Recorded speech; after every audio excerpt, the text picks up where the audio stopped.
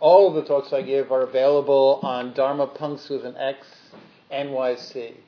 And that leads to the podcast site and also all the articles I've written and for various magazines are up there for free.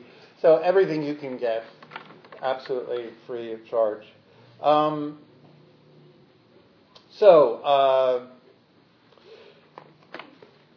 Perhaps the most important neurophysiological thing that people should know about in their own bodies is the way stress works.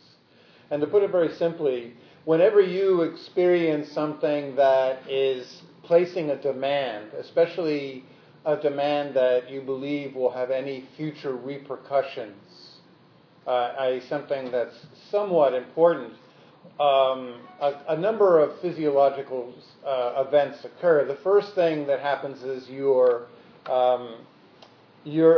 what's called is HPA axis of your brain is switched on. There's an alert, and basically this triggers the what's known as the sympathetic nervous system, which gets you activated. And there's a lot of stress hormones that are released, such as cortisol, and there's norepinephrine that's released, and there is acetylcholine, which raises. And so there's you're in this activated response, and that's the first of the three types of stress. This is called, I'm just going to call it the activated state. And when that happens, the muscles become tight, the blood starts to pump, you feel the hairs in the back of your neck standing up, you become ready for action. Even if it's just a project you have to do at work, it might not be anything that you have to particularly run or flee, you might not be attacked by bears, probably you aren't, in fact, but anything that turns you on and says that there's something you need to deal with creates the activated state. And that's synonymous with the sympathetic nervous system. And then hopefully when you deal with whatever emergency or you find it's a false alarm, or you come to the realization there's nothing you can do about the issue right now, you then engage the second part of the system, which is the parasympathetic nervous system, which releases the hormones and neurotransmitters that shut you down. For instance, serotonin, GABA, others, I think vasopressin perhaps.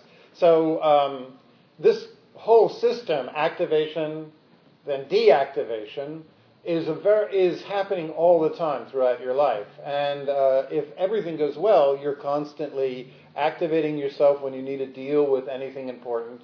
You have to run to work, you have to deal with a situation at work, and then as you deal with each situation, if things work out well, you deactivate yourself and return to what's called homeostasis, so that there's a kind of regulation going on. Guess what? The problem is, as the person who first discovered this system, an endocrinologist named Selye, discovered that most people aren't in this optimistic turning themselves on, turning themselves off. What we do very well is we activate ourselves, but in especially our modern culture, we don't do a very good job, in fact, of deactivating ourselves. And this brings up the third state. When you're activated, when you're in a state of alarm, you're tense, your heart's pumping, the cortisol is in the brain. What happens if we don't stop after we've dealt with the issue, calm down, return the breath to normal, return the body that's tense to a relaxed state, return the mind to a settled state where it's not jumpy. If we don't do these things, what happens is we remain, in fact, on alert. And a lot of us, when we are activated, we don't do that. We don't take the time to unwind, relax.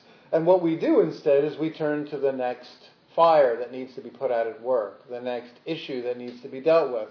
Sometimes we will just seek a distraction, so we'll become all tense. How dare they want me to do that. I don't have enough time. I can't deal with this. I'm going to go to Facebook. And I'm going to look at Facebook now. And then I'm going to Tinder that person in class. And then I'm going to go back to my Facebook. And then I'm going to, oh shit, I have to deal with this email. How dare you? Blah, blah. And so what happens is we are keeping ourselves in an activated state. And this creates the third state, which is called exhaust. Literally, that's what Selye called it. Exhaust, overload. And what this is known for is really, really bad emotional and physiological results. What happens is as cortisol remains in the synapses and in the brain, and it's also found in the body, what happens is we develop problems we stop digesting, we stop producing white blood cells, we send all the blood to the muscles, and we only create red blood cells. So we basically switch off our immune system.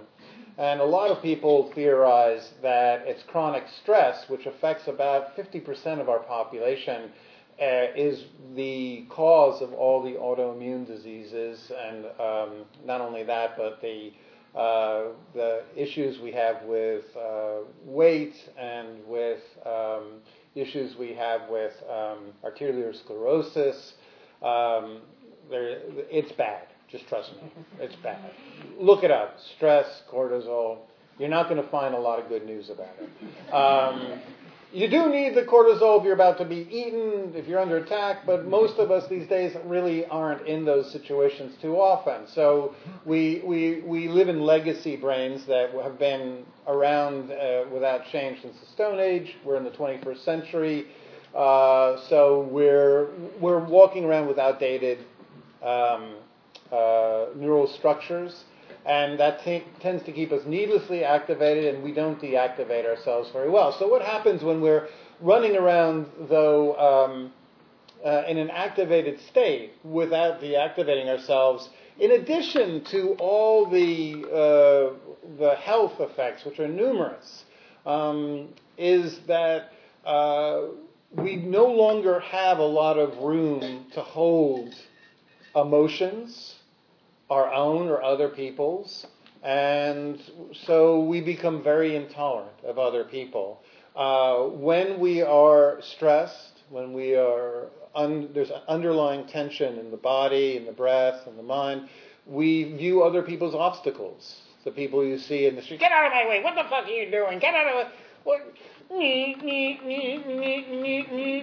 the fuck are you doing? Get the hell out of here!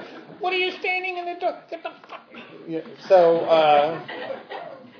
there's that. There's first everything is an obstacle, and then I'm sure you needed me to act that out. I couldn't have said that. But I like to seize these opportunities to visual. I'm a little visual for you. And so then the next is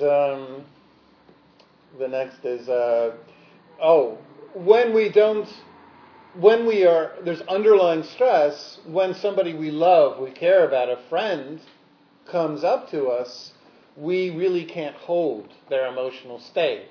We view them as problems that need to be solved.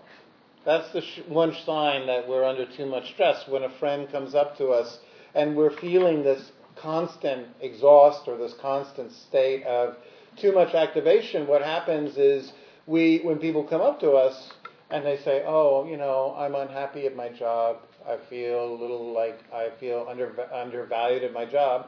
If we're stressed out, we won't say to them, oh, I know how that feels, that's really hard, that's difficult, because we don't feel we can hold their sadness or their issues. What we do is we instead try to fix them. So we will try to get rid of their suffering, their emotions. We won't try to listen empathetically because we don't feel we have any place to hold them. That's what everybody. So this inability to hold other people, to be empathetic, to mirror other people's emotions is very much a sign of underlying stress. And then there's also our own emotional well-being, when we are feeling this underlying level of stress and tension, when we feel sad, or when we feel upset or hurt or wounded, we don't have enough space to hold it. So we seek drugs or diversions or some way to make it go away. And in this sense, what we do is we create a vicious feedback loop. Because the more we can't hold emotions and process them and become aware of them, the more we repress. The more we repress and compartmentalize the mind, that takes a lot of mental energy, a lot of effort, on top of the fact that we are still in a state of activation where we haven't returned the breath to normal, we haven't relaxed the muscle groups that are tense, we haven't settled the mind. So what we do is we create even more discomfort within. And the more uncomfortable we are within, the more we seek to solve our discomfort externally, because we feel so uncomfortable when we begin to be aware of the body, when we turn to meditate or to become mindfully aware. If there's all this agitation, all this tension, all this tightness, this mind that won't settle down, it becomes very hard for our practice. And we then can bounce back again and again looking for the solution externally. And this running away from unpacking the internal stress, the internal activated states, basically creates this consistent inability to relax, become fully present, to sit and hold our emotional life, to be open and available to other people. And it keeps us in a place where we view everything in life as a fire that needs to be put out. Even the people we love and we care about, we don't have the emotional space anymore to hold any form of empathy. So the practice of deactivating ourselves is really, really important. I would argue it's just as important as having a daily meditation practice, to have times throughout the day where we have what I'll just call, for a lack of a better term, mindfulness pit stops. And these are times when we stop, we pause, we pull away from the dramas and the stories, and there will be dramas and stories that justify us keeping involved and having to deal. I don't have time for that. That's another thing about constantly being activated in an exhaust state, is that we have these, what the Buddha called Didi Upadanas, these justifying thoughts and dramas that if I don't do this, if I don't deal with this, it's all going to fall apart. There's nothing more symptomatic of the person who's overly stressed than the statement, it's all going to fall apart unless I deal with it. Can I help you? No! Is there anything I can do? No! Nobody helps me! Can I help you? No! So you don't want to help. I do want help, but nobody helps me. Okay, well, would you like me to be of... No, I don't want you to be of any help. Nobody helps me. So we keep these stories about how each thing, if it isn't dealt with, it's going to fall apart, and we tend to exaggerate our importance, our irreplaceability, our inability to take time off, to stop, to pause, to rest, because it's all going to go to hell if we take care of ourselves. So there's all this ideology that goes along with it, and the key is to have times during the day where we literally take a minute and a half at most, pull out of the narrative, the dramas, the fixation on the external, the state of hurriedness, which is another sign of being activated, where we can't slow down. Another sign is where we just can't stop. We just can't. They're the mind that can't settle because it's constantly pulled to this or to that. All these things, what we need to do is first stop, find the breath. This is the first part, 30 seconds. Find the out-breath and make it very long. What that'll do is it activates your parasympathetic nervous system. Triggers the vagus nerve, goes up to your insula. Insula says, hey, everything's okay. I'm breathing really long. Nothing I need to do.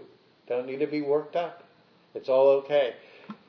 The amygdala and the sympathetic nervous system will not pay attention to your logical mind. You can't talk yourself into relaxing, but you can, simply by changing your out-breath, you can start this process, stretching out the out-breath. That's the first part. Second part, find the areas in the body that are tense, that are tight, that are held. The big groups to look for are in the stomach, the chest, the shoulders, and the face. These are the areas that from infancy we hold a lot of old stress, emotion, generally fear, and for a lot of reasons why it's held in the stomach, why we contract our stomach when we're frightened. If we feel disappointed and hurt, up against it, abandoned by other people, it will be in the chest. If the shoulders are very tight, it means we feel overwhelmed. That's the fight or flight reflex or activation. And if the face is tight, it might often be very symptomatic of anger. So just scan from the face down to the shoulders, chest, and belly, and relax. So that's the second 30 seconds. First 30 seconds, extend the out-breath. Second 30 seconds, relax the front of the body. The last 30 seconds is what we simply would call settling the mind by bringing to mind a visualization of something that brings peace, something that makes you feel calm. So, or it can be a visualization, or it could be just the phrases of metta. I like metta. So just the phrase, holding your image in your mind, I love you, keep going. I love you, keep going. 30 seconds of that. You do that for a minute and a half, 3 times a day. You will be sure that at least for 3 times a day, you have deactivated yourself and have switched on the parasympathetic nervous system and returned yourself to a state where you are no longer going to be running around in exhaust mode. Sounds pretty good, right? Okay, good. A couple of things. That's all you need to do, those 3 steps. You do those 3 steps. If I had any smarts, I would have trademarked that, but no, I gave it all away for you. The least you can do is take advantage of it and use it. I'm not going to see a penny for this, so there you go. Use it. Other people, smart people, they would have charged you $19.95. I'll give you the first thing. You pay another 2 installments of $19.95. I'll give you the other 2, and then for a low monthly fee, I'll repeat them. Am I intelligent enough to do that? No, of course not. So, there you go, free of charge. Use it. Keep yourself deactivated. Don't work yourself up into a state of exhaust where you're going to not only create a lot of physical damage to yourself, but you're going to find it very difficult to be in emotionally tolerant relationships with the people you care about. A couple of things to bear in mind as we do these things. The first is we need to have some kind of visual reminders or some kind of cues to do it. Because the world is a very alluring place. There's nobody out there going to go, did you do your mindfulness today? It would be a fuck of a better world if there was, but although that would be an irritating person as well. We'd probably hate that. So maybe not, but there's nobody asking you about that. There's people who at work will ask you if you did the stuff that you're supposed to do. There'll be your parents will ask you if you're married or have a job or when you're going to have kids or whatever the fuck they're going to ask you about. But they're not going to ask you if you did your mindfulness today. Very few parents do that. So we need to ourselves develop those reminders. Literally, the word that the Buddha used for mindfulness is to remember, because it's so hard to focus inwards, and we're so tempted to find happiness by getting everything in the world dealt with to make people behave the way we want them to behave, to deal with the dramas. And what happens is, even if we do deal with certain dramas, we never deactivate because the mind doesn't note when we've dealt with an external situation. It only notes when the body is fully come to a state of rest. So even if you've dealt with a crisis, if you don't take time to relax, breathe, unwind, your sympathetic nervous system is not going to shut off, and you're going to stay in that activated state. So it's really important to develop this process. Things I do, I have a desktop, and my desktop on my computer, I don't mean a literal desktop, I mean on my Mac, and it says breathe. You can get them anywhere. You just some people have a Buddha, some people have something that, every time they turn on that computer, the first thing they see is something that says, be mindful, take a break. Somebody I work with, one of the people I mentor, she went so far as to buy one of those bracelets that make you every 90 minutes get up and do something, and she uses it as a mindfulness thing. She gets up, stands somewhere, closes her eyes, breathe. Fucking amazing, right? That's a thing we can do. Some people, I have these things from all the retreats I've taught. We do the ceremonies. I see them. It reminds me to be mindful. I got actually a lot of Buddhist tattoos. You don't have to go that far. Don't. Well, he said.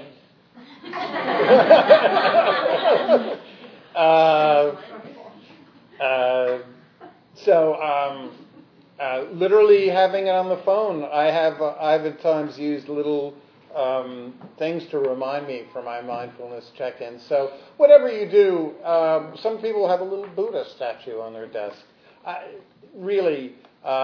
Anything you can do to help you create the causes and conditions for you stopping and checking in, really, really, really, really important. Another skill to develop is to begin to question sometimes the priorities in life. We tend to prioritize things pretty weirdly. We can really begin to believe that every crisis in work is more important than taking time to stop during the day, go outside,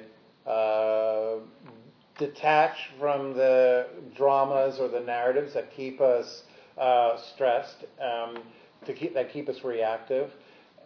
If, in my experience, we are not at our most efficient when we keep ourselves constantly engaged hour after hour after hour. If we are falling into that trap, it's really important to question it, to reprioritize. And some exercises that help us reprioritize is reflect occasionally on your life and ask, what are the things that are the most important to me?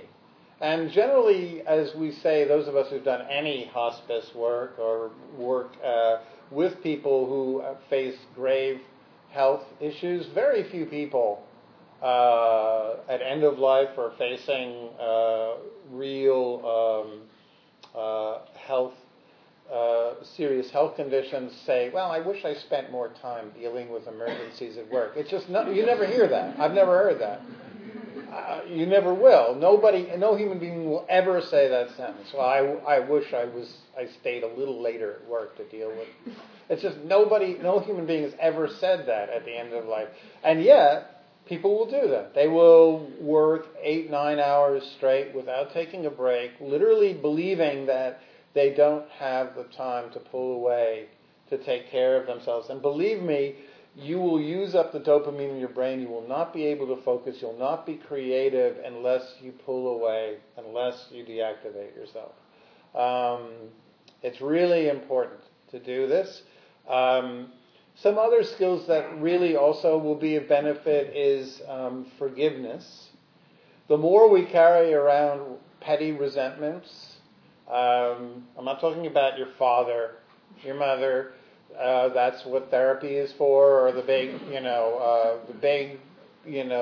production forgiveness. But the petty ones, that we carry around about the people we work with, the roommates, the friends who don't return the call, the siblings who we think get more love from our parents than we do, whatever the story is, try to release it, because those will keep you activated as well.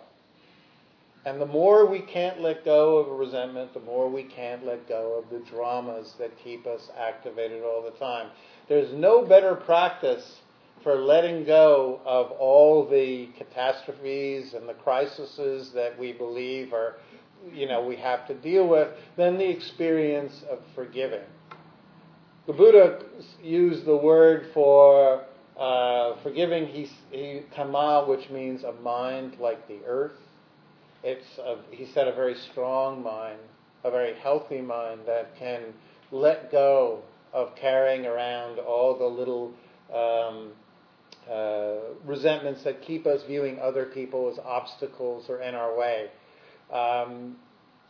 There's another patisaraniya, which is the Buddha's word for the process of forgiving. And that involves, he said, reflecting on how we all make mistakes, and we've all done things that let other people down. And when we are really, really stressed out and pushed into this mode of doing, activating, having to fix, solve everything, and we can't be internal, then we forget that we've made mistakes in our lives. We tend to, when we're pushed out there, we focus on all of the errors and how everybody else is an obstacle to us and in our way. And we tend to forget and lose track that we've at times needed forgiveness and we've at times acted unskillfully. So patisaraniya is this remembrance to stop, check in. Is this really true? Am I constantly the only one who's showing up? Am I the only one who's being diligent in this relationship? Am I the only one who's putting in effort? The stories that we carry that create resentments, can we investigate them? Can we look at them? Very important. And another, before I stop, is metta, the practice I mentioned in as the third part of settling the mind. It's really useful to bring metta into life wherever we can. There's nothing that keeps us in that activated state as staying in that realm where everybody we see in the street is somehow in our way, or we're indifferent, or we don't feel any connectedness. The more we feel us against the rest of humanity, the more we are defensive, armored, engaged, the less we can settle and relax. In a very powerful way, I actually shoot meta bullets at people. Don't worry, they won't hurt you. When I'm in that place where I could just as easily go, get that fuck out of me. It was the other day, it was Saturday, it was raining. Louis C.K. said, as an adult, he spends his life always within 2 hours of a bathroom emergency. And I was like, within 2 hours of a bathroom emergency, I really wanted to get to a toilet. And it was raining, and suddenly every place I was in was filled with tourists who were stopping and staring at nothing. At nothing.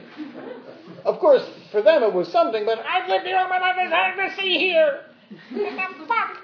No, you can't stop in the middle of the seat. No. They bought an umbrella.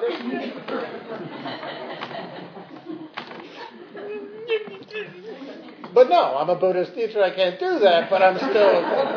So I was sending them meta bullets. I was like, maybe happy. And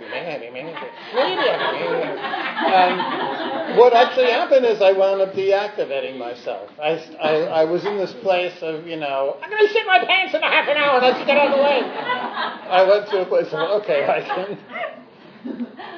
That's why they come to Dharma once, I hope, right? So that's what we want. We want to get to a place where we don't shit our pants and we shoot people meta. So I think I'm going to leave it at that. Always when the shit the pants comes out, that's a good sign that it's time to So the key, if you take away anything, is deactivate. Stop, check, breathe, extend the out-breath, relax the front of the body, the face, shoulders, chest, belly. Think meta thoughts. I thank you for coming. Now we'll have time for questions. If you do leave now, if you can, help with the rent so that we're not always struggling.